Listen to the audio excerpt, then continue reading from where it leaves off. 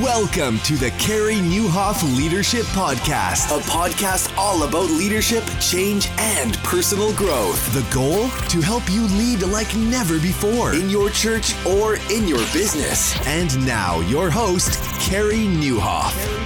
Well, hey, everybody, and welcome to episode 206 of the podcast. My name is Carey Nieuwhof, and I hope our time together today helps you lead like never before. We have a packed show today, and the last time my guest for this episode was on, it became one of the most downloaded episodes of all time on this show. And back is Predictable Success CEO Les McKeown. Last time he talked about the life cycle of your organizations. You should check that out at episode 112. It's amazing. And today he's back to talk about team members. And it's like he's reading your mail. I mean, if you know Les, you know this is true. And we have a fascinating conversation about something very different. The different types of personalities on a team. And we have all the links in the show notes, careynieuwhof.com/episode 206. I think you're going to love today. Also, got a couple of things I'd love for you to think about. Number one, if you benefit from this interview, and I think you will, so will a lot of business leaders in your church. So in those show notes, careynieuwhof.com/episode 206, we did something a bit different today. I put in some suggested text that you can like cut and paste and just text to a friend going, hey, I found this episode interesting, think you might benefit from it. So maybe you've got somebody in your church who's, doing a startup or running a business or whatever you think could benefit from this. Here's my request. Would you share this with them? Would you be willing to share it with them? I would love that. You can do it on your own. Also, we're on Spotify now, like legit. So if you're a Spotify person, you can send them that link, the Apple Podcast link, wherever you get your podcasts. We're pretty much on every platform. So send them that link. We've got it all arranged for you in the show notes. Or, if you're not comfortable texting them, email them the link and help us get the word out. A couple of things we want to tell you about. I got something special at the end that's just personal that I want to tell you about. So if you listen to the other side of the interview, I'd love to get your help on it. But I want you to think about training at your church. See, we think of training in terms of, stand here, hand out this, or this is our approach to kids or student, or here's how you park people in the parking lot. But that's the most basic level of training you can get for your team. It's important, but have you ever thought about going deeper? Like, how do you get your whole team focused on the mission and your culture and on your values? It's a great question. And a lot of churches don't do that. And so what I would encourage you to do, if you haven't checked it out yet, is go to trainedup.church and you will see the world of possibilities that awaits you. Reality is most churches never train 100% of their volunteers, not even on the most basic safety stuff. The average is about 60%. What if you could move that to 100% by moving your training online? And you can do all custom videos on your own, or if you're rolling your eyes right now going like, who has time for that? They have a lot already done. So it can be a pick and play between, okay, I'm going to do this one on my own, and then we'll use a pre-existing video. You should check out trainedup.church. They got a library with over 600 videos on volunteer leadership and Bible training and a whole lot more. Over 20,000 people have already been trained using Trained Up, and 2,000 new people each month are connecting with online training. Don't miss out, because you can go to trainedup.church, use the coupon code CAREY for 10% off your service for life. And I want to take you back to, remember last month when we hit the 200th episode? Did you see those little Starbucks things? You know who we used for that? Design Crowd. And if you've got design needs, they're a website that really helps leaders and entrepreneurs outsource or crowdsource their design needs. And my guess is if you have a pulse, you have a need for design. What do you not need designed? A logo, a program? Do you need a website design? Do you need a look, a business card? There's so many different design needs in today's world. You can check out designcrowd.com/Carey, CAREY, to learn more. And because you listen to this podcast, you receive up to $100 off your design project. That's a lot of money. Designcrowd.com/Carey and enter the promo code CAREY. So they can use designers from around the world to help you with that. And if you haven't checked them out yet, make sure you do that. Hey, we're going to jump into my interview with Les McKeown. And I'm so excited to bring you this. And remember, at the end, I'm going to tell you a little bit about, something going on in my life that I could use your help with. So here is my conversation with Predictable Success CEO, Les McKeown. Well, it's such a thrill to have Les McKeown back on the podcast. As many of you know, he was with us earlier, one of the most downloaded episodes we've ever had, episode 112. And also, for the last 2 years, he's been one of our keynote speakers at Rethink Leadership in Atlanta and absolutely brought down the house both times. Les, welcome back. It's great to be here, Carey. Thanks for having me. Hi, everybody. Yeah. So you've made some, I was curious, you called me a couple months ago and you said, hey, I just want to let you know about some changes I've made in my company. And this is fascinating to me because in episode 112, if you have not listened to it, you should definitely listen to it because it talked about the different stages of growth and development in an organization. And I just felt like you were reading my mail and every leader's mail about the different, there's 7 or 8 different life stages of a congregation or really just of any organization. But you decided to make a change in your organization, Predictable Success. So tell us about that. Yeah, I had to, as the cool kids say, I had to eat my own dog food. I was going through a period of time, which we all go through, I think, occasionally, when I just wasn't enjoying my work at all. And yet I couldn't put a finger on what the problem was. And I just sort of had to go to a mountaintop about early summer last year, 2017. And the more I thought about it, the more I realized I spend all day, every day helping people grow their organizations. That's what I do. And I don't have the energy or the interest really in trying to both do that in helping other people and doing it for myself. I've done it 42 times. That's the basis on which I teach my model was that I was a serial entrepreneur and I've started and grown over 40 companies. And I just didn't want to do it again. It was a very tough decision to make because by that time we had a small team together, 8 or 9 of us, and they and their dependents were part of a happy, growing business. One of the hardest things that I've ever had to do, but I had to be true to myself. I had to be true to them. My son, who was president of the business at that point, he could see it coming because he had been working in close proximity to me. But still, it was very hard. And I had to take quite a few months just to think through the implications of that. And as of 1st of October last year, I went back to being what I had been for 16 years, which is just a solo practitioner. I've got one executive assistant and that's it. And, it felt like getting out of jail, and not in the sense of any of the relational aspects, but from the point of view of just being satisfied and enjoying what you're doing. I got back to being able to do what I do best. I was spending endless time, our team were all virtual, so spending endless time on, we were just talking about Skype conferences, Zoom conferences. We were talking about hiring another 3 people. I was involved in tons of internal stuff and it wasn't working for me. So back to just looking after the clients that I want to look after. And if I'm waking up and it's a sunny day and I don't want to do anything, I don't do anything. And I appreciate the honesty and the candor of that. And I remember when we were talking through this the first time, and you even say this in your books and in your writings, there's nothing wrong with having a small organization that you just want to run. It's just we live in this culture where everything has to grow and become huge. And would you have been in Whitewater then by the time, to use your own categories, by the time you were ready to shut it down? We were heading rapidly towards it and beginning to feel the initial effects of it. And I think that was actually the wake-up call for me because I thought, oh, here we go, time number 43.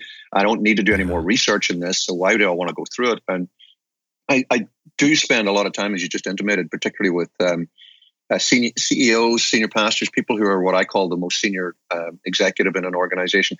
When they get into the Whitewater stage, spend a lot of time with them saying, look, you can make one of 2 decisions. You can decide to push through this and build a scalable organization, which is what I spend 90% of my time helping people do.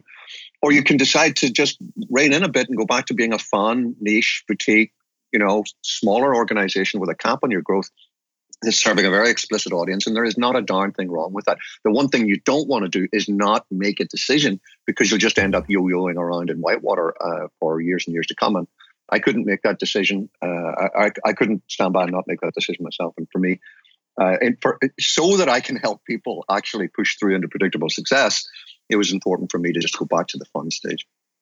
I remember you saying to me that, and I think this is close to what you said. You said, I think I would rather help other people grow their company than grow mine at this stage. Is that it? Yeah. In a nutshell? It's exactly right. Yeah, I'm 62 years of age. I'm enjoying what I love what I do. I was built to do this. My whole life would led me to, be gifted with understanding this model, which I didn't make up, but I just uncovered. I just adore sitting with people, helping them understand and execute using that model. And I was getting further and further away from that. I was spending much, much more time, maybe 60, 70% of my time was internal growth-related issues, and just not where my heart is for me anymore. I want to be free to help other people push through all of that.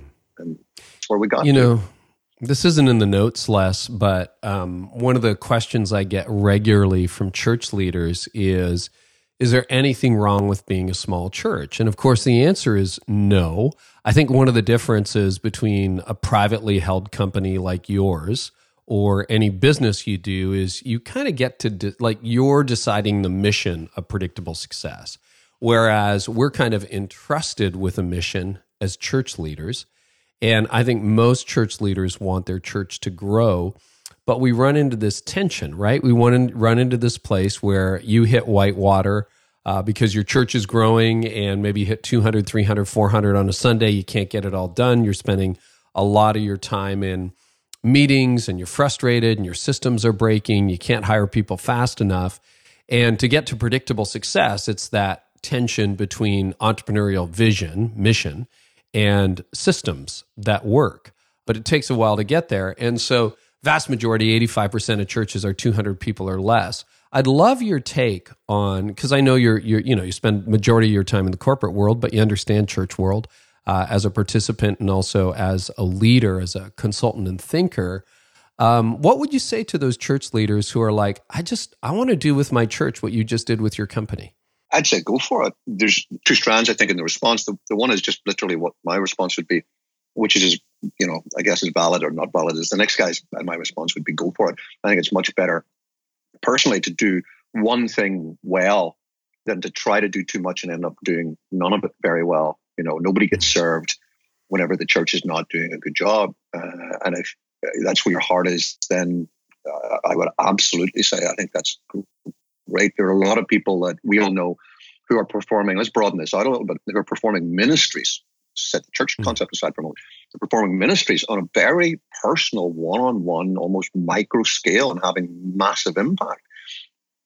We could spend a lot of time talking about what the role of the individual versus the role of the church itself is. But for me, I think it's better doing something right and well that's maybe smaller than trying to overreach and not doing it well. The second strand is the dogma strand, which is what are we called to do because of what the Bible tells us to do? And that's not in my wheelhouse. I can't advise on that. That's for people to work out for themselves in terms of their own approach. So when someone as often has said to me, look, I feel I've got no option. I feel compelled that the scriptures tell me that I've got to grow this as big as I can, and that's fine. I'm not going to argue that point. Yeah, I see that. I appreciate you saying that. That's always been my sticking point with that. If it's like, this is a hobby, this is something I do, this is my private company, well, you can decide whatever you want to do. If you want to run a mom and pop shop, run a mom and pop shop. The challenge I have as, in all my years as a senior pastor is I didn't feel like it was my mission. And our mission was to help reach the world, and that involves scale. But I think you're right. There's a certain point at which you just, maybe some people go, you know what, I'm a small church pastor. But what you're deciding, and this is so critical, Les, you've decided you're not going to grow predictable success beyond what one person and a halftime assistant can handle, correct? Correct. That's in terms of personnel. That's not the route that I want to go down. I want, exactly. As I said earlier, I want to waken up and obviously I'll fulfill whatever commitments I've put in my calendar for that day.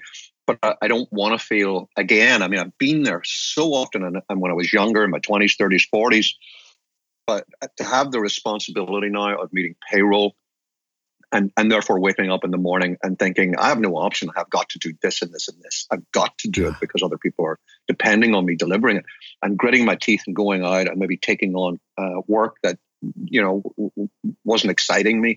Not that we did much of that, but I did it on occasion. That's just not where I want to live. It really is not. So it was one of the hardest decisions of my life. Probably the hardest business decision, definitely, of my life, and it would rank up there in the top 5, even outside of business, in terms of personal decisions. There were a lot of implications around individuals and relationships that were so tough. And I didn't do it with a massive smile on my face from start to finish. I knew it was making the right decision, and I felt a sense of peace about it. And I'm very, very happy now that I have managed to get to the point where the transition is fully complete. I'm 100% convinced it was the right decision, but it was really tough to execute and implement. No, I can appreciate that. And I've heard it in your voice. I see it in your face as we're having this conversation.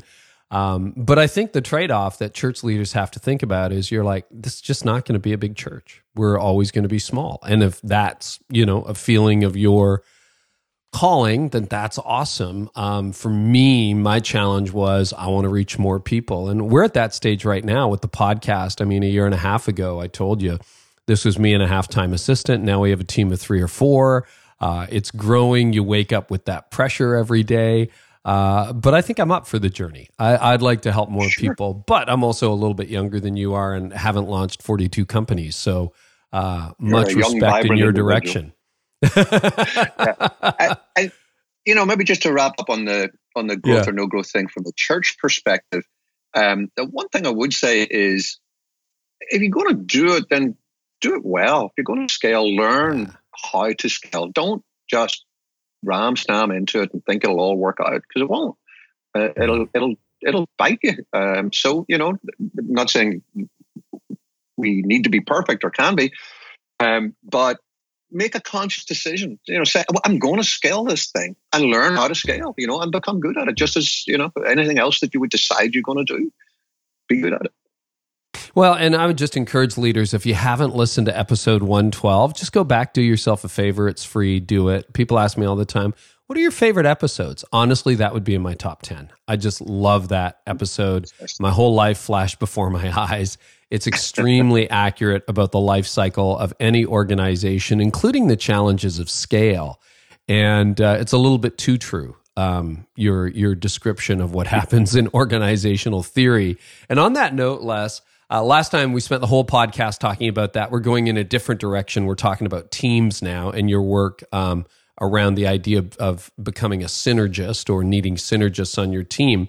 But before we get that, you kind of added a decision-making matrix to the predictable success model of the life cycles of an organization.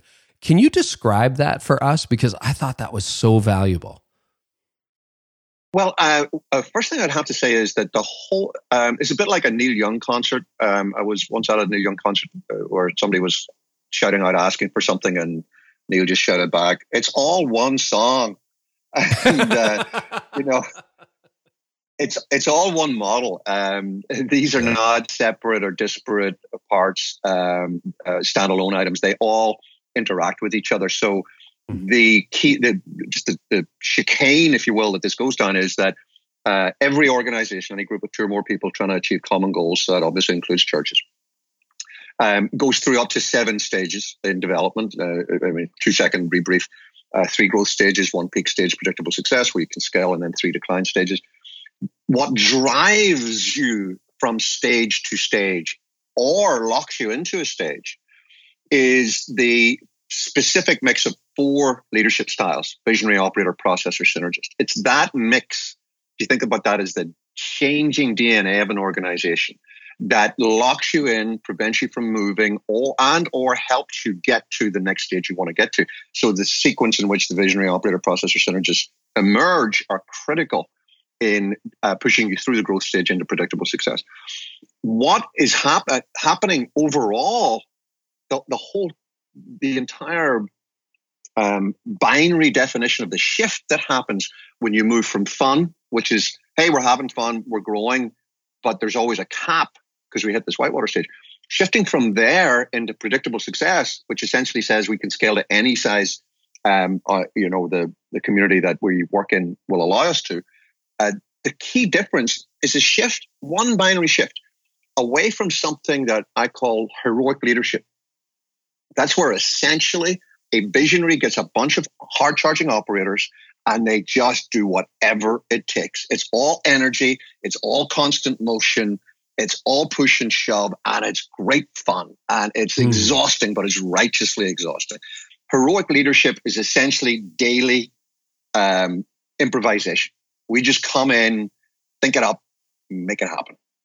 And visionaries love that, right? Visionaries love it, thrive off that. And actually operators do too, because they get to do things, So the visionary and operator together in fun are essentially evidencing heroic leadership. Now, I don't mean necessarily that they're doing, Superman type heroic things. They ask forgiveness, not permission. They say yes to everything. They set enormous goals, and then just somehow they achieve them.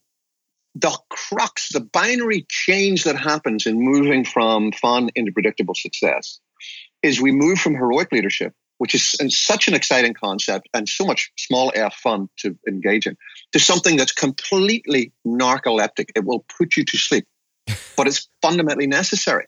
You've got to become capable of, listen for it, high quality, team-based decision-making. That's how you run a complex organization. Heroic leadership isn't scalable. You start to get misalignment. You start to get heroic acts happening all over the place that aren't aligned. They're not going in the right direction. They become less and less effective because you don't have all the information. It becomes less, ready and fire. It becomes fire. Heroic leadership, when you try to scale in that level, becomes chaotic.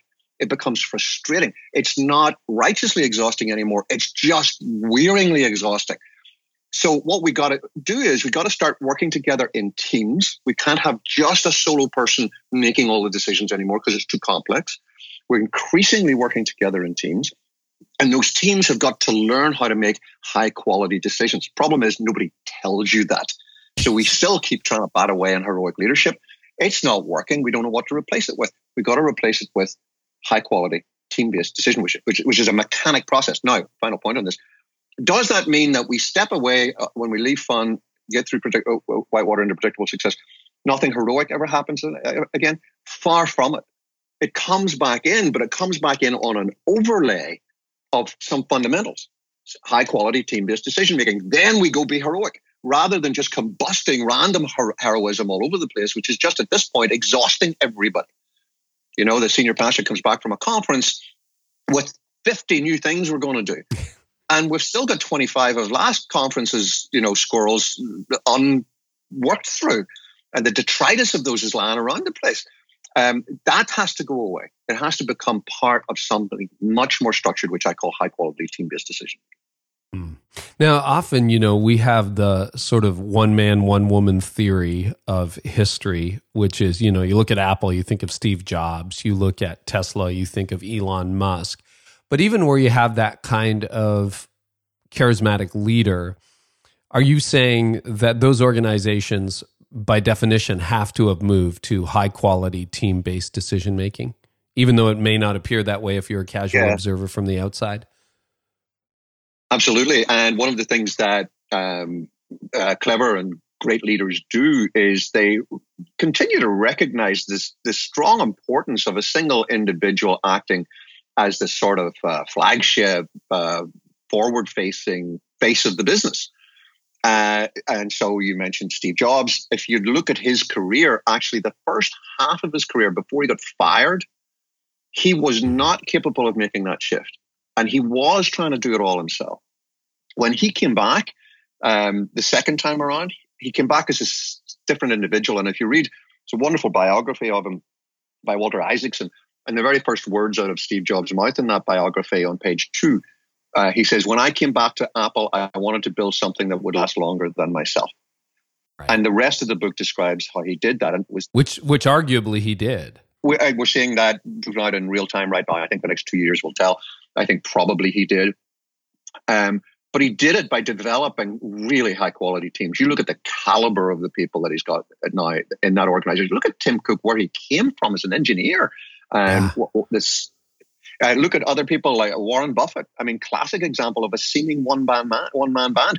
Nobody has a better team of senior executives than Warren Buffett. Nobody. I mean, his team of CEOs are unbelievably good. It's one of the key things he does is pick good people. Jack Welch seemed to be GE for many years. He was not. He built a massively brilliant team of leaders, all of whom learned how to make good decisions. A great case study on this is to go and Google Alan Mullally's early years at Ford and watch how he built a team who could make, guess what, high quality, team-based decisions. Because he had a bunch of high quality leaders, but they weren't making team-based decisions. They were making decisions based very much on their own car brand. So I'm not a car guy, so I couldn't tell you what Ford makes. They make Mustangs, right? So the Mustang people were making decisions just for Mustang. Forget about Ford. And he built when he went in there after 2 months, he wrote a mantra, one Ford. And that's what he taught for the rest of his days. Essentially high quality team-based decision making. Well, and I think we've talked about this in other episodes of this podcast, but we suffer from that in the church world with mega churches. And you've met some of those leaders, but you think of Life Church, you think of Craig Groeschel, you think of Andy Stanley, you think of Stephen Furtick, and you think Brian Tome. It's like, oh, there's just one person. And no, when you actually get behind the scenes, and we've had some of those other people on this podcast, they're incredibly high capacity leaders making team-based decisions. It's just they tend not to make the headlines, right? Right.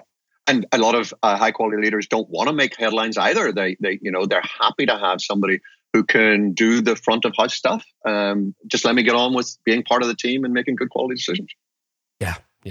Well, I want to dive into the different people that function on that team. And you basically identify, I think it's 4 different personality types that I want to break down in some detail. And that's all in your book, The Synergist, which is an incredible read.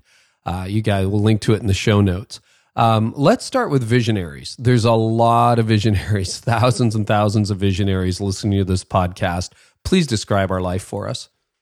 And how we ruin and inflict other people with our particular brand of poison?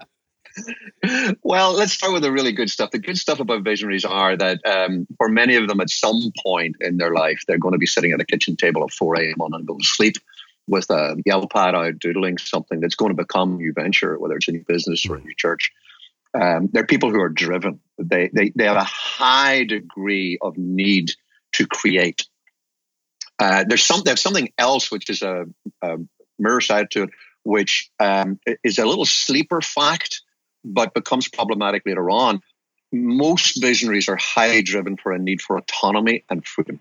That's one of the keys, whether they'll admit it or not, why most visionaries start something. Now, in the business world, you could admit that freely. You can say, yeah, I'm a typical entrepreneur. Stop working 40 hours a week for the man to work 80 hours a week for me because I'm working for me, right? In the church, it's a little bit harder to admit that because it sounds self-serving. But that need for autonomy and freedom is a strong driving motivating factor for visionaries. Usually they're highly successful. The folks who start new ventures, new churches, new businesses are highly successful in where they were. In the business world, they're usually getting paid about 125 to 150% of market because they're high performers.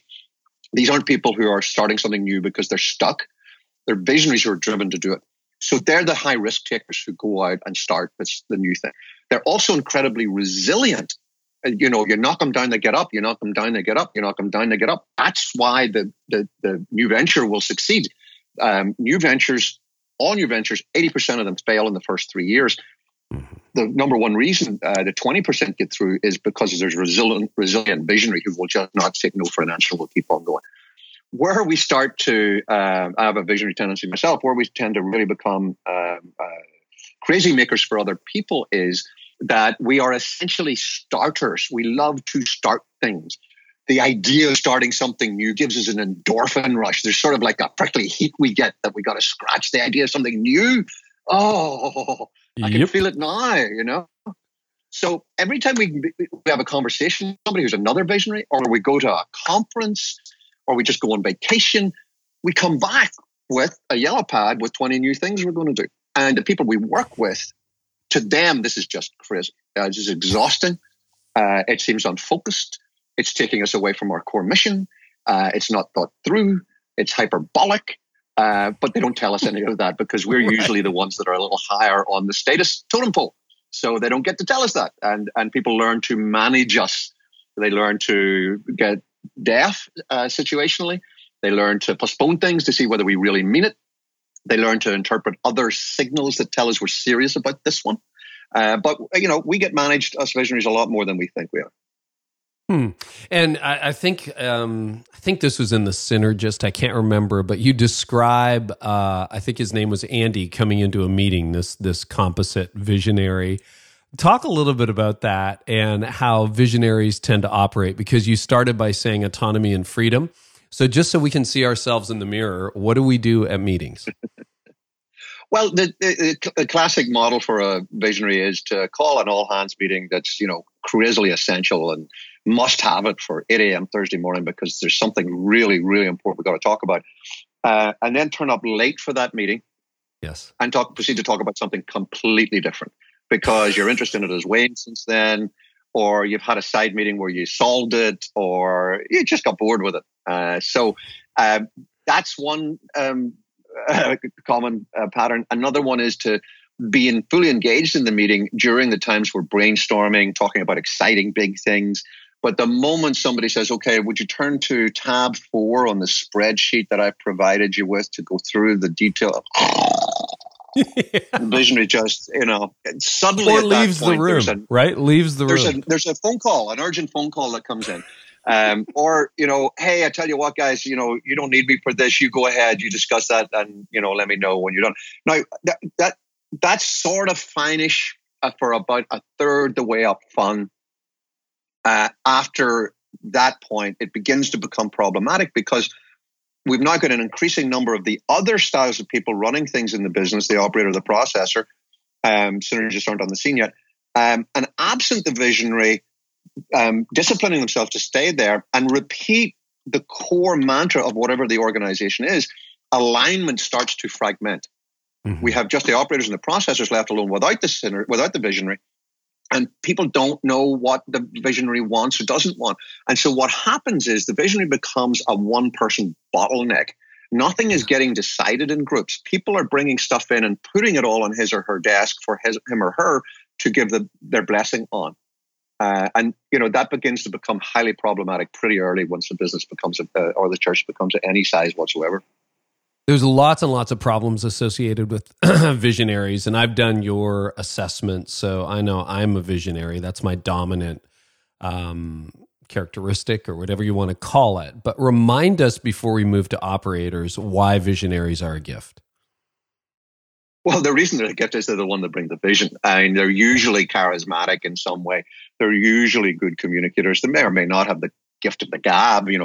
Many of them are vocally great communicators, but all of them are great communicators in the sense that in some way they get other people to see that there is this vision they have and to want to help them. And so they become the unifying factor as to where we're headed. Where are we going? That's what they bring. And to be able to consistently spread that vision to other people, it's a vital part of growing and scaling the church or the business. Absent a visionary, everything will just flatline. We've got it in scriptures. Without a vision, the people will perish. And it's absolutely true. The problem is having a visionary stay disciplined and focused on that vision and not squirreling away at 20 other things and diluting what we're trying to achieve overall. I don't know whether you have actual statistics on this or whether this is just a gut reaction, but when you think of all new churches, new businesses, all the new things that get started, what percentage of those things would be started by visionaries? Of successful ones, it's way up beyond 90%. There are two factors that make any new venture successful. One is the existence of a visionary right at the outset, and the other is a ruthless focus on what it is that you're trying to achieve. in a down economy, when to get technical, whenever things become really tough, so the 2008 post-recession phase or mid-recession phase, the number of things started by people who are not visionaries rises because people do something out of lack of options. And so we get operators, processors, other people starting new businesses, and they don't succeed because they're not visionaries. They don't have a vision. They're just thinking, there's nothing else I can do, so I'll do it. I can't get a job, so I'll start this accounting firm or whatever, and then it's gone in 2 years. Correct. And then interestingly, the same thing happens when we're in a real fluffy economy, when things get ridiculously overblown, like the first internet boom era. Non-visionaries look around and think, oh, anybody can do this. This is a doddle. I'll try it. And so we get a lot of businesses that get started up and get crushed because there isn't a visionary in there at the start. And everybody thought that they could do it without it. Everybody's doing copycat, Me Too stuff. Everything gets cannibalized and those businesses fail. So that's a long answer to your question. The short answer is successful businesses, 90% and above, are started. Successful churches, almost always a visionary, almost always somebody frustrated with what they were in before, frustrated with the team they're working with, frustrated with the lack of growth.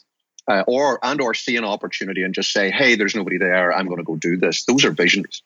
Yeah. So in other words, without visionaries, there's pretty much nothing new and society grinds to a halt. In many ways. Everything becomes the status quo. Entropy is such that it rarely stays like that. Actually, things start to go backwards. Visionaries bring the forward, the directive forward motion. Okay.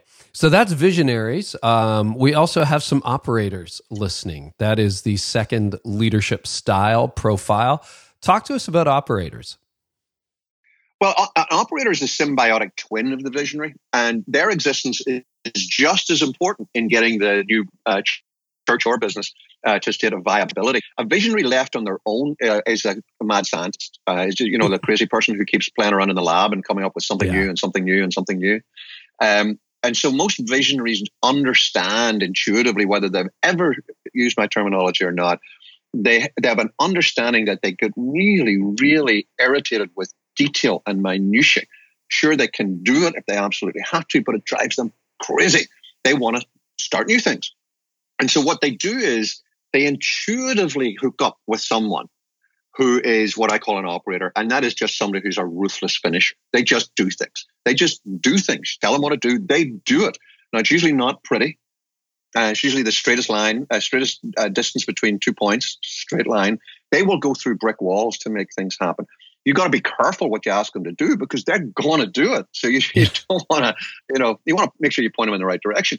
And operators are essentially the ruthless finisher. So here we've got our creative visionary who's the starter coming up with things, our operator who's the ruthless finisher, and they become symbiotic.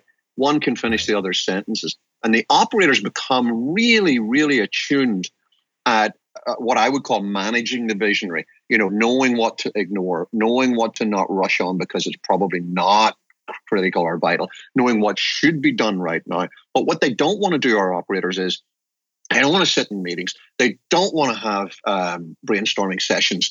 They don't want to sing Kumbaya. They just want to get on with stuff. And so that's a highly effective team. They're not that efficient. We don't have a lot of efficiencies going on right now. We're sort of reinventing the wheel every time something needs done, we do it. It can be a bit like Groundhog Day. Didn't we do this last month? Yes, we did.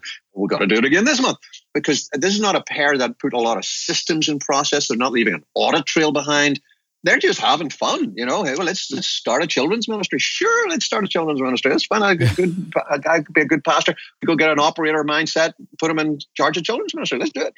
And so we're just doing stuff, and that's the essence of fun. Is we think it, we do it, and it's actually it's very compelling and it's addictive. Think it, do it. I mean, why wouldn't you want to live like that? Problem is that if you're good at it, you get bigger and bigger and bigger. And the thinking and the doing begin to become separate. We get to the point where we're still thinking a lot, but we're not doing it. It's not being implemented. And why not? Because it's become too complex for us just to tap dance and improvise every day. And that's our cue to begin to think, well, maybe is there another style apart from the visionary and the operator who can help us here? And that's the processor. Is there a stage in organizational life that visionaries intuitively start looking for operators? Like, not sometimes a lot of people start alone, church planters, small business people.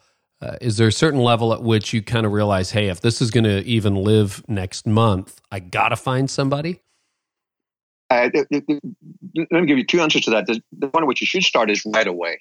It's a from birth thing. You really need someone right away. Of course, there are monetary implications, even in a church. There are resource implications to that because you've got another mouth to feed here. And any visionary will, within weeks, certainly months, realize, hey, if I really want to make this happen, I need somebody else to help me make it happen. Yeah. There's one exception, and it's a real strange sort of a trap to get into. It's what I call the artisan trap. And that is where someone, and many people are capable of operating in both the visionary and operator mode. We've been talking so far as if everybody has only got one style. Most of us got at least two. Some people have got three styles that they can move in, a few even four.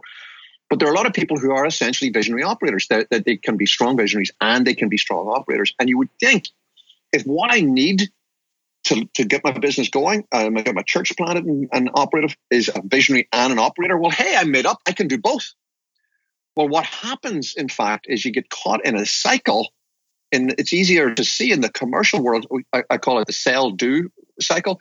You got to sell. You got to do the visionary thing. You go out there and you sell, and then, oh, wait, I've got something to do here. I've got to turn into operator mode, and I've got to do that. But while you're doing the operator side, the visionary bit isn't happening. So you're not evangelizing. You're not preaching. You're not building the size of the church. And I've got to go find out. I've got to do the operator stuff. Let's go find a little garage I can lease. Where can I get some music equipment? You do all that. But while you're doing all of that, you're not doing the visionary stuff. So you start going VO in a cycle, in a circle, and you're not getting bigger. You've got to get to the point, and listeners, I'm pointing with two fingers on a parallel course here, where you can V and O at the same time, not switching between the two. And I'm used to, I don't work in the early struggle startup stage anymore, but when I did, I worked with a lot of highly frustrated, really competent people who were bogged down because they were really good at being a visionary and really good at being an operator. So it took them a lot longer to realize, I've got to choose one, which is typically the visionary style, and go find an external operator. So just to make that clear, if you were just, say, a graphic designer, it's like, I don't have any business. You go out, drum up some business, make some sales, and then you realize, these portfolios are due by the end of the month. Now I got to work on them. So you're doing all the design work. You haven't got any sales, and you're just in that cycle. Is that what you're saying? It's exactly right. And so you're going through the same cycle over and over again, and it's exactly the same amount of income by and large. Nothing's getting any bigger. That cycle that you're in isn't growing every time you go round. It's not like crossing Go and Monopoly and getting another $200. It's just the same size. You become I call it the artisan trap. You end up becoming an artisan. You end up living an artisan life where, I had a good friend many years ago who made world-class guitars. He only needed to make the price he was charging. He only needed to make 2 guitars in a year to then live the next year, on the beach. He chose to live like that. He would make for a year and go enjoy himself for a year. But what you do is you get sucked into that existence. If you're a good VO, you go out and sell. Then you buckle down and do the work. And then during that time, you're not selling. So you got to go back out and sell again. Yes. And the same thing can happen in the church world where, you're moving from visionary, evangelical growth side of stuff to the nuts and bolts, make it happen. And it's very hard to get up there and preach at this, having just stacked the chairs and knowing that that gurgling you just heard meant that there's a leak in the plumbing. It's really hard to do all of that together, and learning or finding the resource, to get a parallel path in those is very important for growth. Let me try a theory out on you, because I work with a lot of church leaders, but 200 is it is the barrier in the church. 85% of churches never get past. And where we started earlier today, let's just assume there's a few people who decided, you know what, I'm just going to have a small church. But I think the vast majority are like, no, I want to reach my community. There's what I've started talking about, because I've got this Breaking 200 course, is the leaky bucket syndrome. So In other words, you're bringing new people into your church, but you can't get past 150. It's like, well, there's new people every weekend. Why are we not growing? And then you're kind of growing for a little while, but then you're working on the systems. You're kind of doing everything yourself. Can that be a VO problem in the church where you really haven't got anybody closing the back door? Yeah. There was an analogy I used for many years until I began to sound really weird. I'll pull it back out again. The listeners can enjoy it. Back in the day when I was a kid, there were a lot of TV programs back in the United Kingdom where I grew up that were essentially variety shows, music hall shows. They bring these acts out and they do stuff. And one guy used to come out a lot who I loved was this guy who used to balance dinner plates on top of long bamboo poles. He would throw a dinner plate up on this pole and spin it. Right? And then he'd throw another up and then another up. And he would, I think the record was up in there in the hundreds somewhere. And, we'd sit there every Sunday night transfixed by this guy who, by the time he had 50 up, was having to start to run back to the first one, which was starting to sway a little bit and give it a little shake. And then he'd go and run, put another 2 up, come back and he'd have to touch 4 more. And this got, and so it gets to the point where you start to hear crashing crockery, right? And at that point, we're going to reach an end. And that's the crashing crockery is the equivalent of your leaky bucket. That what you can do to maximize the model and get to use the model to maximize the numbers that you've got at that point is you can have not just a central visionary, typically the senior pastor, with a bunch of really good, hard-charging O's who are doing individual ministry work. If you start to bring in people who are what I call in my world are OV, so they're primarily O's, but they've got enough vision to make sure that pastoral work is being done to the extent that they're looking out for the potential leaky bucket. Then you can pump that up a little bit further. You might get to 200, 225, 250. But at some point, you're going to need process. You're going to need to be able to fully depend that what happens to people, the experience they have when they come in, is the quality of it is assured irrespective of where you are on any one particular day or irrespective of where one person is on any particular day, that we've built the muscle of quality engagement. We've built the muscle of world-class pastoral interaction. And that, it sounds counterintuitive. That requires systems and processes just as equally as it requires good pastors. And it's at that point where we start to bring people in. We say, okay, well, intuitively, again, may not use my world of terminology, but there's a recognition. We need to codify this and make sure it's getting done right. We can't just hope that people have a good experience. So let's take like the welcoming experience for somebody new. How do we codify that? How do we make sure that it's put together in a way that is systemic and we can trust that it's happening? What happens is we start to bring in for the first time people that I call processors. Those are people whose mindset is around things like codification, standardization, repeatability, that we don't, discuss the same thing 20 times. Let's do it, write it down, repeat it. And those processors bring something new for the very first time to the church that becomes the first sort of point of potential. To be honest, it's the first point of potential existential conflict, which is that visionaries and operators are highly effective, as we've seen before, not terribly efficient. Our processors are all about being efficient. But what it can also often feel like to the visionary and operators is that they don't seem that as concerned as we are about being effective. In other words, do they really care about the congregation as much as we do?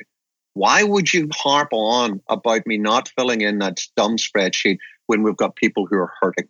Yeah. Well, because filling in that dumb spreadsheet is an essential step in us helping people who are hurting in a really predictable manner, in a way that we can trust and depend and not just hope.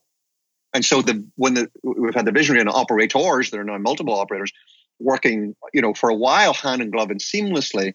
Now we have this processor mindset, which is often, not always, but it's most often personified in one or two people who we've just brought in or we've given more responsibility to. And they start to it feels like they're diluting our mission. They're too interested in stuff that's non-essential. Whereas we've got to keep reminding ourselves the whole point we're doing this is to do the essential repeatedly in a high quality manner over and over and predictably. When you think about a visionary personality and a processor personality, there's almost always conflict initially without some awareness. Can you describe how the three different personality types would interact in a typical meeting or conversation? What a visionary would say, what an operator would say, what a processor would say, and how they get on each other's nerves? Absolutely. Well, for a processor, we've already seen the thumbnail of the vision. We've got somebody big picture thinker, high risk taker, really wants to change the world. It gets irritated if stuff is, small ball, always wants to move the needle in what they're doing. I've got a ruthless, hard charging operator, just wants to do things. Now here comes our processor who thinks linearly, I'm still personally not convinced of this left brain, right brain difference, but if it's right, they're definitely left brain people. They think on a linear basis, they're risk averse. They're there to make sure that this thing is right. They will measure twice, at least twice, to cut once. They want to make sure that we do things the same. They loathe hyperbole. Processors get turned off when they hear people talking about things in sweeping general terms, particularly if somebody's sort of averaging up all the time. Oh, it was great. I mean, we must have had 200 people in on Sunday. When the processor knows because he or she put the chairs out, there were 117.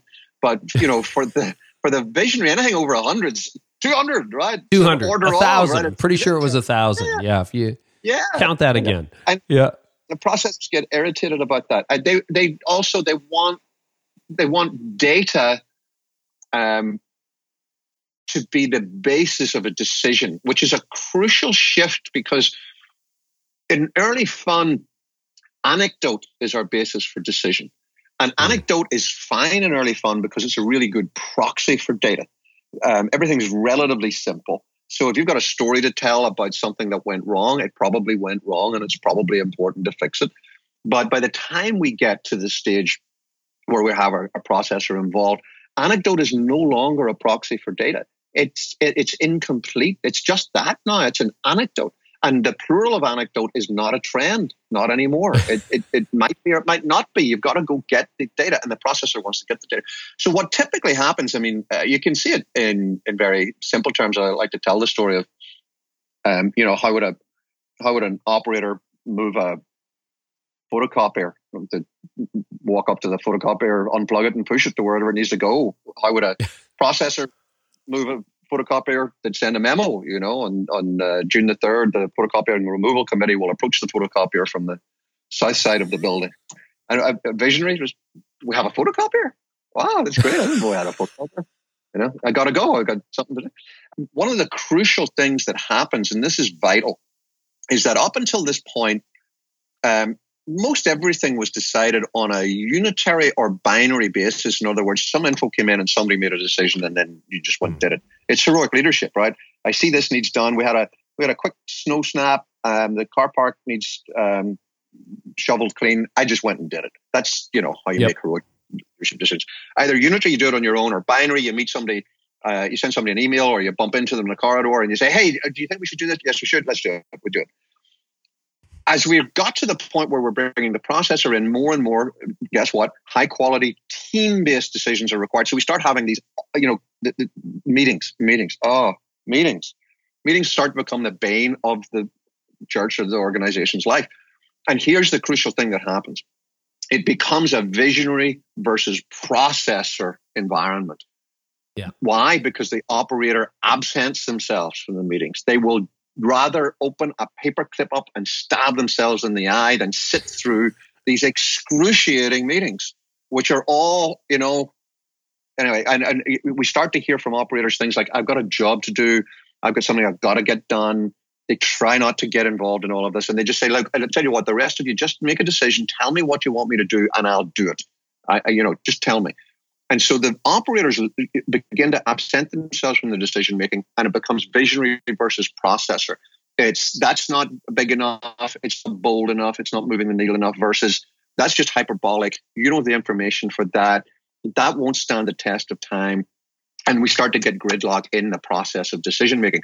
Or we could do what actually happens in the real world most of the time is that the visionary is higher up the authority or status totem pole, and they end up dominating and get frustrated with the processor and will either eventually let the processor go or will strip their actual delegated authority down to such a small level that they're not really part of the leadership team anymore. And we go back to where we were before in fun. We start doing it all the way we did before. Then guess what? We get bigger, and someday we realize, oh, gee. We hired another processor, and here we are.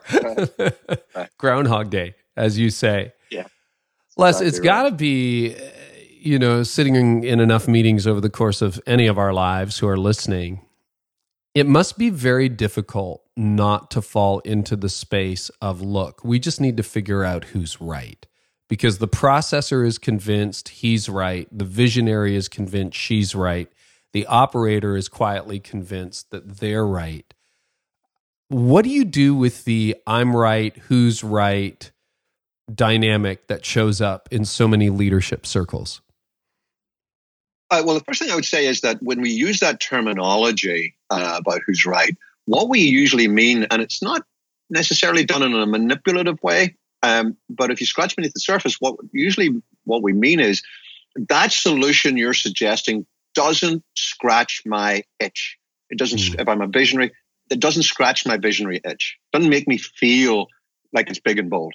Or if you're a processor, it doesn't scratch my itch because I don't feel like we've done enough work on it. So what we usually mean is not this is right or that's right or this is wrong or that's wrong. It's not scratching my itch. And this is where in the only part of this model that I didn't see sort of whole cloth, the one part that evolved over years, my understanding of it evolved over years, is that this is where the vital role of the synergist, the fourth style, comes in. And it only becomes valid at the point where we're just about to emerge out of whitewater and we're moving towards predictable success, the stage where we can scale, we can put our foot in the gas pedal and the car goes forward. At that point, the sort of secret sauce, if you will, if there's any part of this whole model that, as I say, I didn't make it up, I just codified what was out there. If there's any part of this that really is the trigger for longevity in terms of scaling, that you don't just have a burst of scale and growing, but it's maintained over a long time, is the understanding of the synergist role. The synergist role is a learned style. The other three styles are visceral. We come out of the womb, so far as I can see, predominantly visionary, operator, or processor. There is a fourth learned style.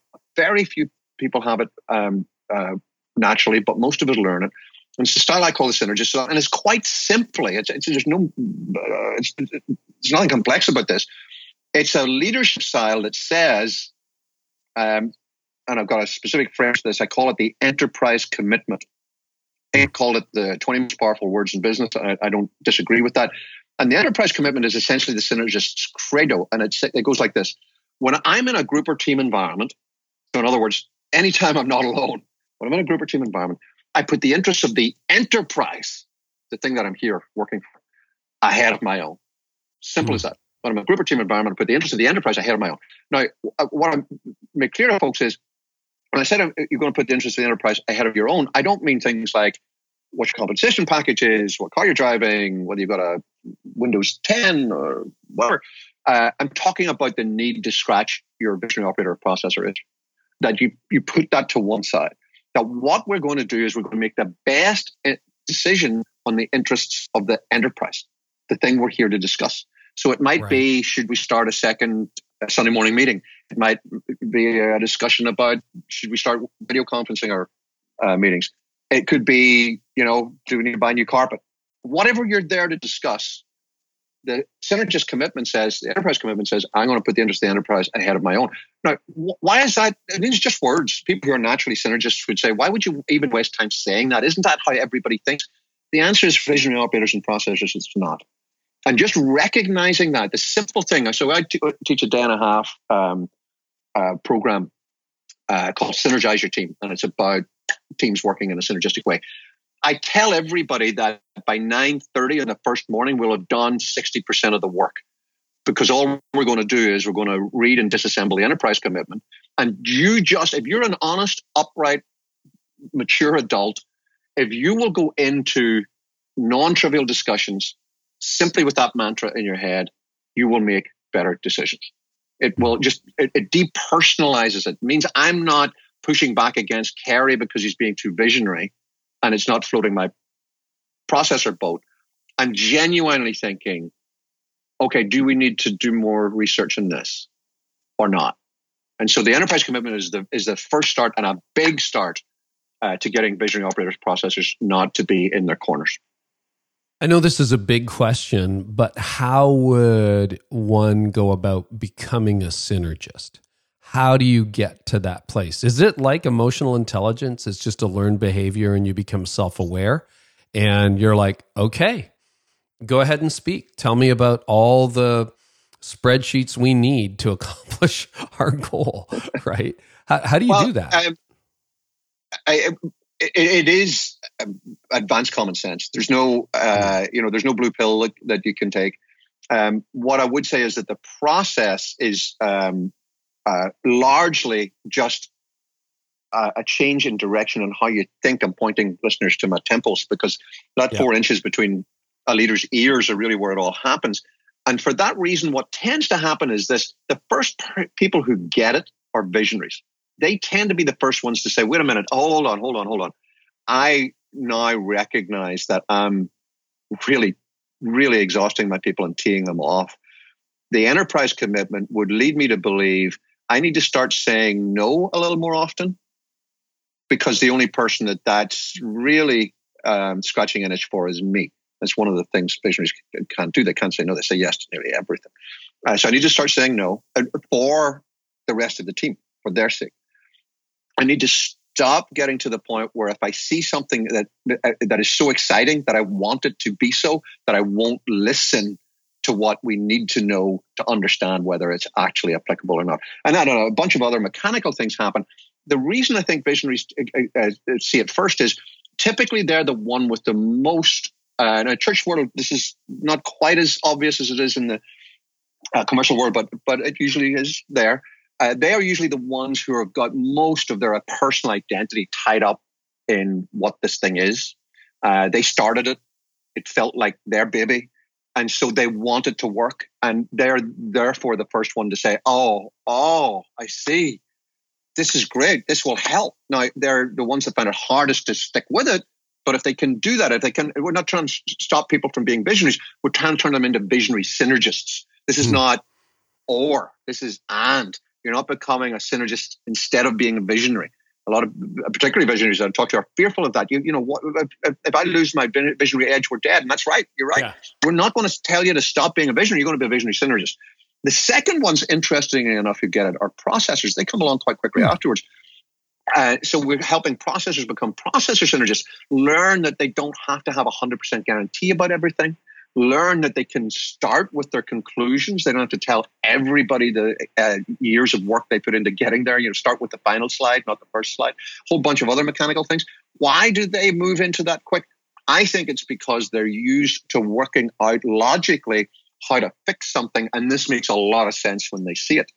The folks that are really tough, that find it really hard to do this, are operators. Operators find it very hard. They actually don't, if you were to, force them in a corner and make them tell the truth.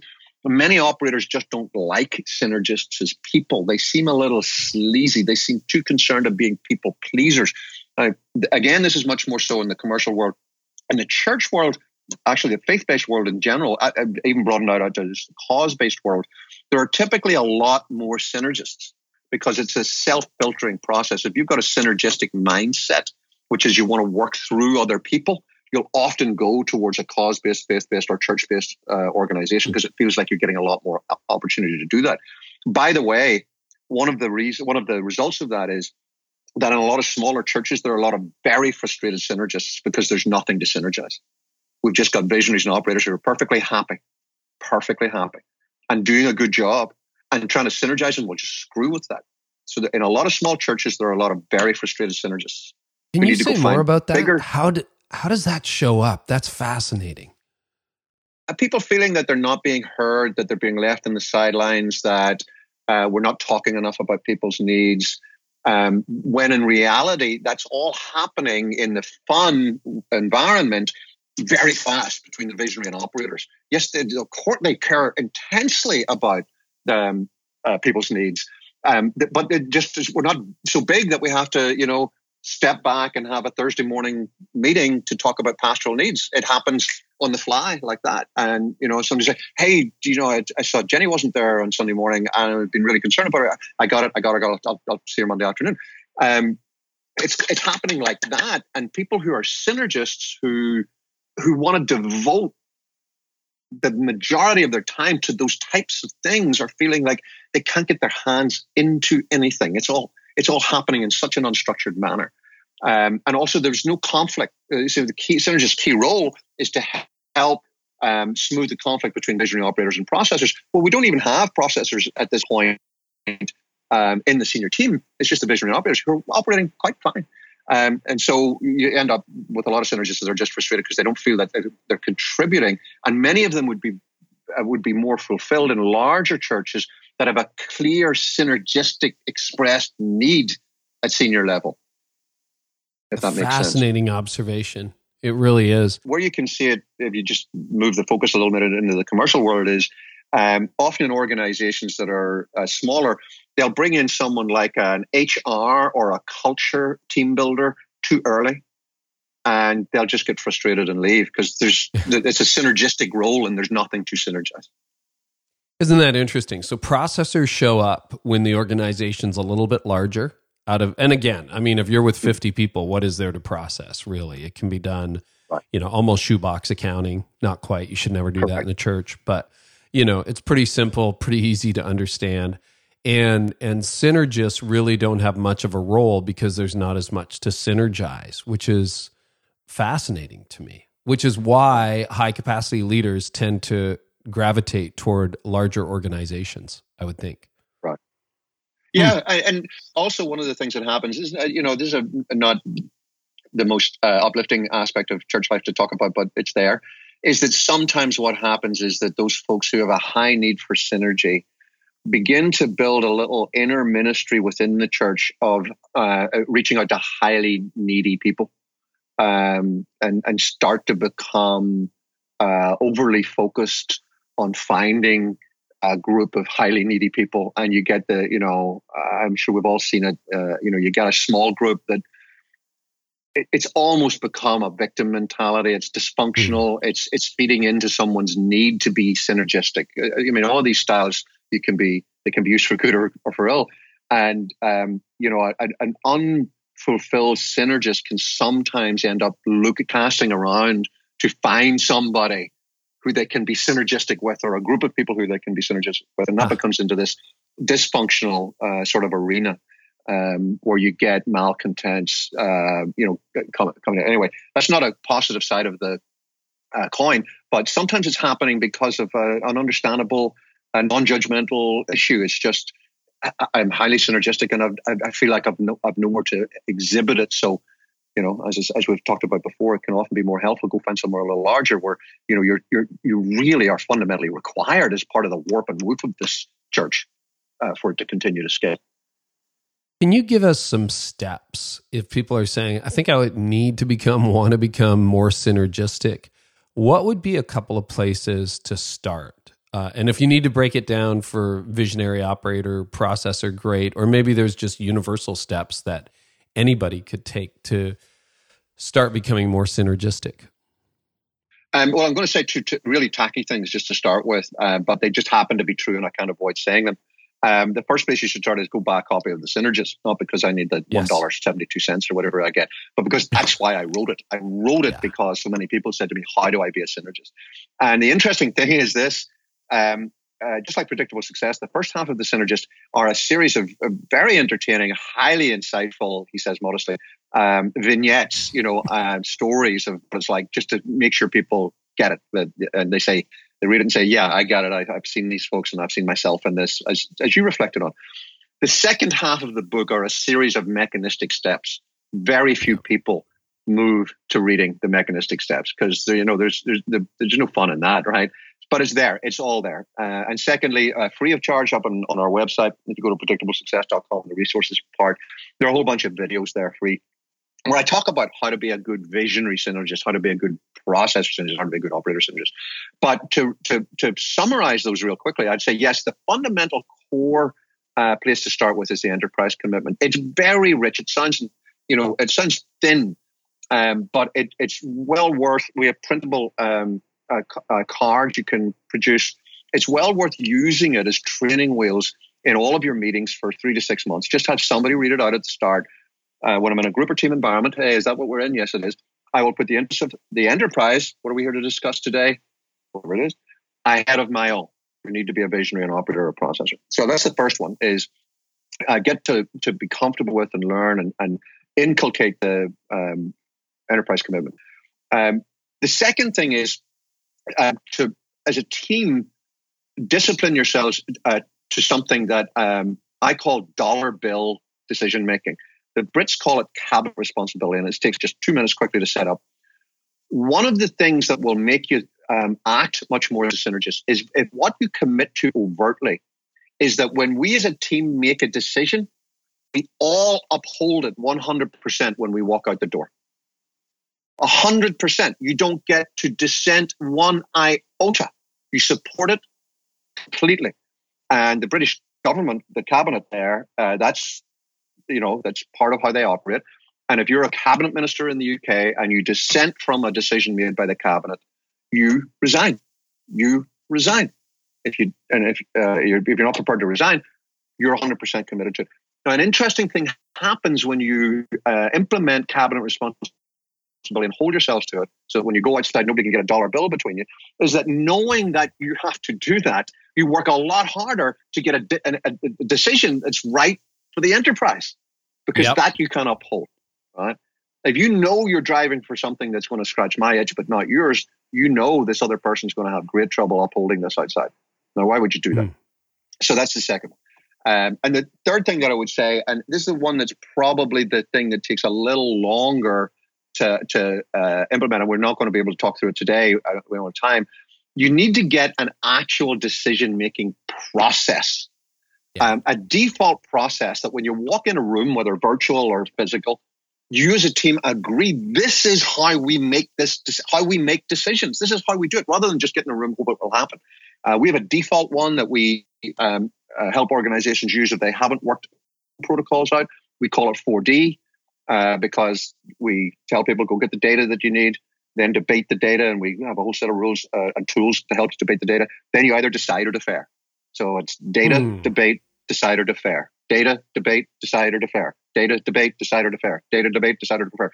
And if you work at that, the fact that you've got ground rules as to how you make decisions, that unhooks the topic away from the confusion of, wait a minute, where were we with this? How were we doing it? Da-da-da-da. And I'll say this as we're moving towards closing. One of the things that's most powerful is something that when I start talking about it, so many teams initially sort of begin to glaze over, but after 2 minutes begin to see just how this will change things, is that if you as a team can decide ahead of time, this is how we decide. In other words, what I mean by that is not the process that we just talked about. When we get to the end, decide or defer, how do we decide?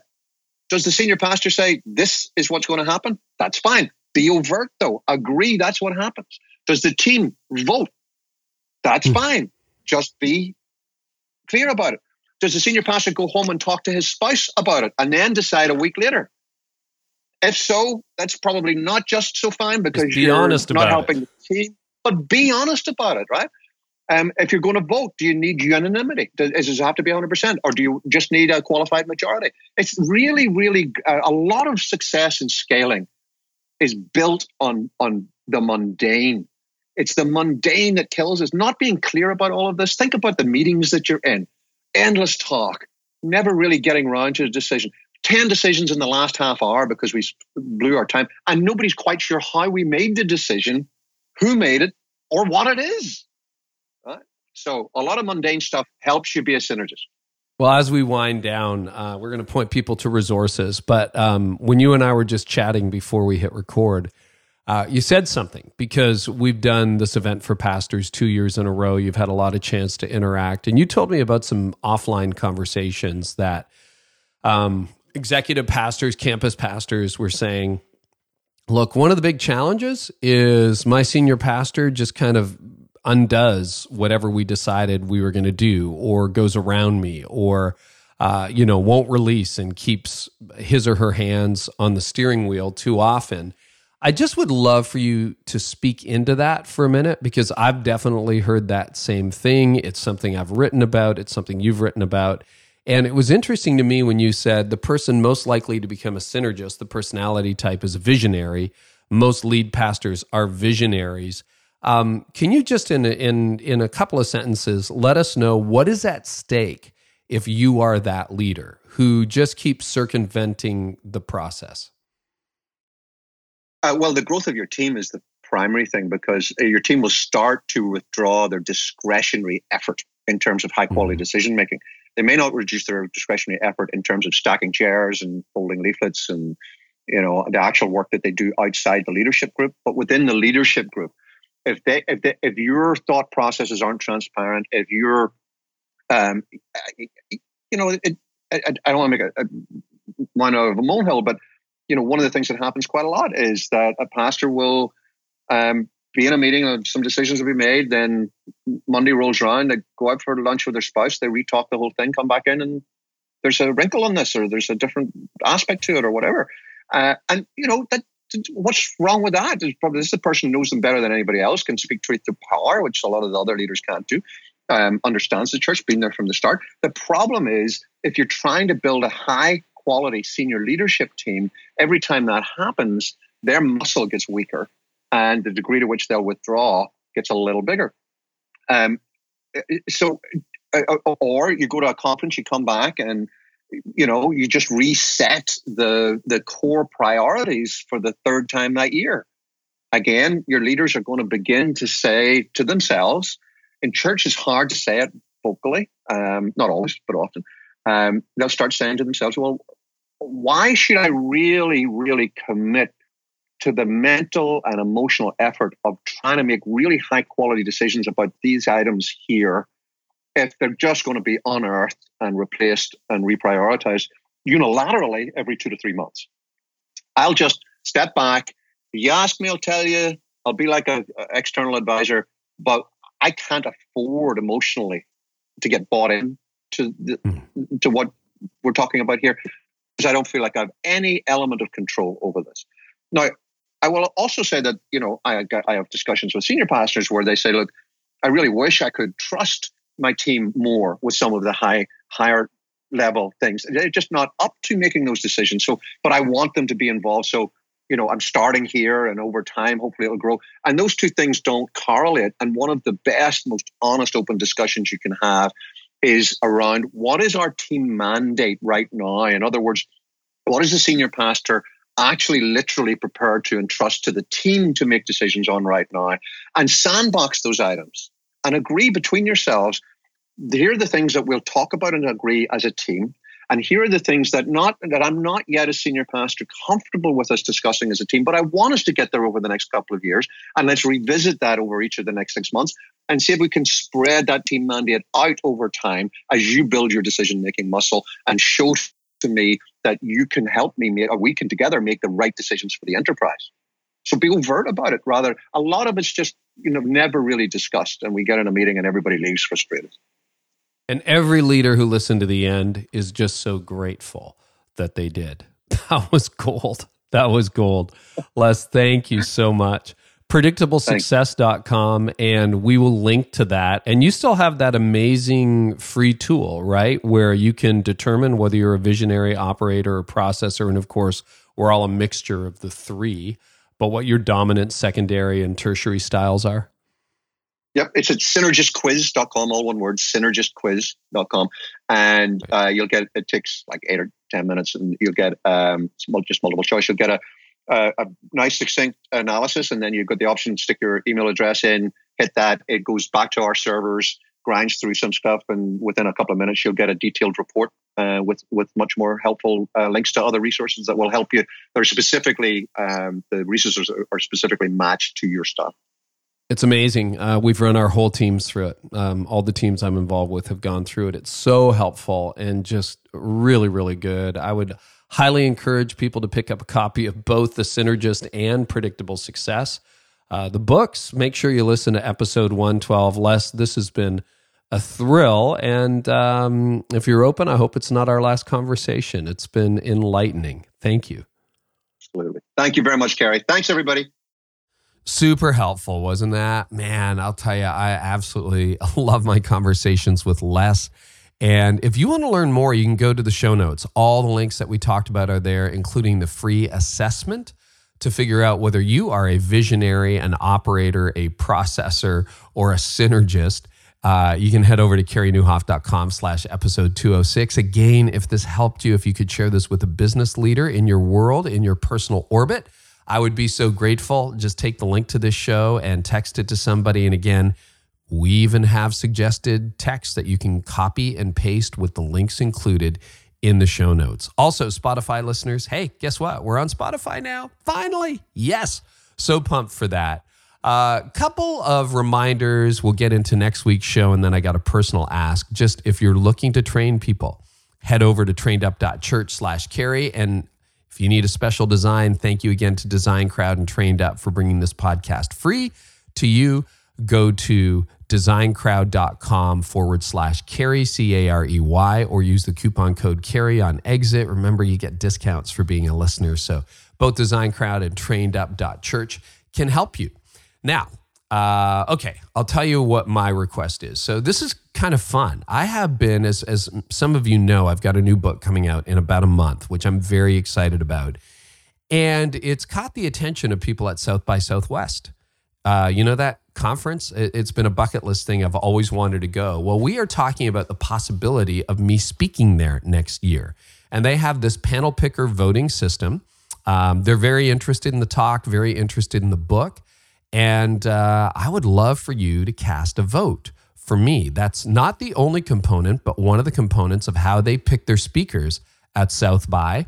So voting is open now until the end of August. I would love to have your vote. All the links are in the show notes.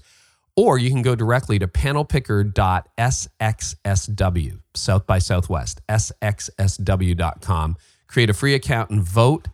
Vote for me and I'll set you free, as the song goes. I won't set you free, but I would appreciate a vote. And I'm just pumped. I'm pumped at that possibility. So we'll see what happens with it. But they've been fantastic. And what a dream come true that would be, to actually be able to bring the message behind my new book, Didn't See It Coming, to South by next year. Wow, pumped. So anyway, speaking of bringing content, we're going to bring you some fresh content. In fact, next week, guess what? Surprise, surprise. We have a fresh episode. I sit down and have an amazing conversation with Bobby Grunwald. He is really one of the geniuses behind so much that happens at Life Church. And I talked to him about his life as a college student, starting a couple of startups, first mover advantage, innovation, AI, technology in the future church. It's a fascinating conversation. Here's an excerpt from next week's episode. The interesting about Second Life is because everybody had avatars and you couldn't see anyone's face, but they could have these conversations and dialogues behind these avatars. I found that it was really, people were really willing to go deep in their conversations about spiritual things. Like in a first conversation, you could kind of really, because in real life, you know, we don't have physical facades, so we put up emotional facades when we talk to people. You can see me, but you can't see inside me because I'm pretending to be happy or pretending to have it all together. But when I have a physical facade, in the case, this is the case of an avatar, I'm more willing and less protective of kind of the emotional or spiritual facade that I might have put up before.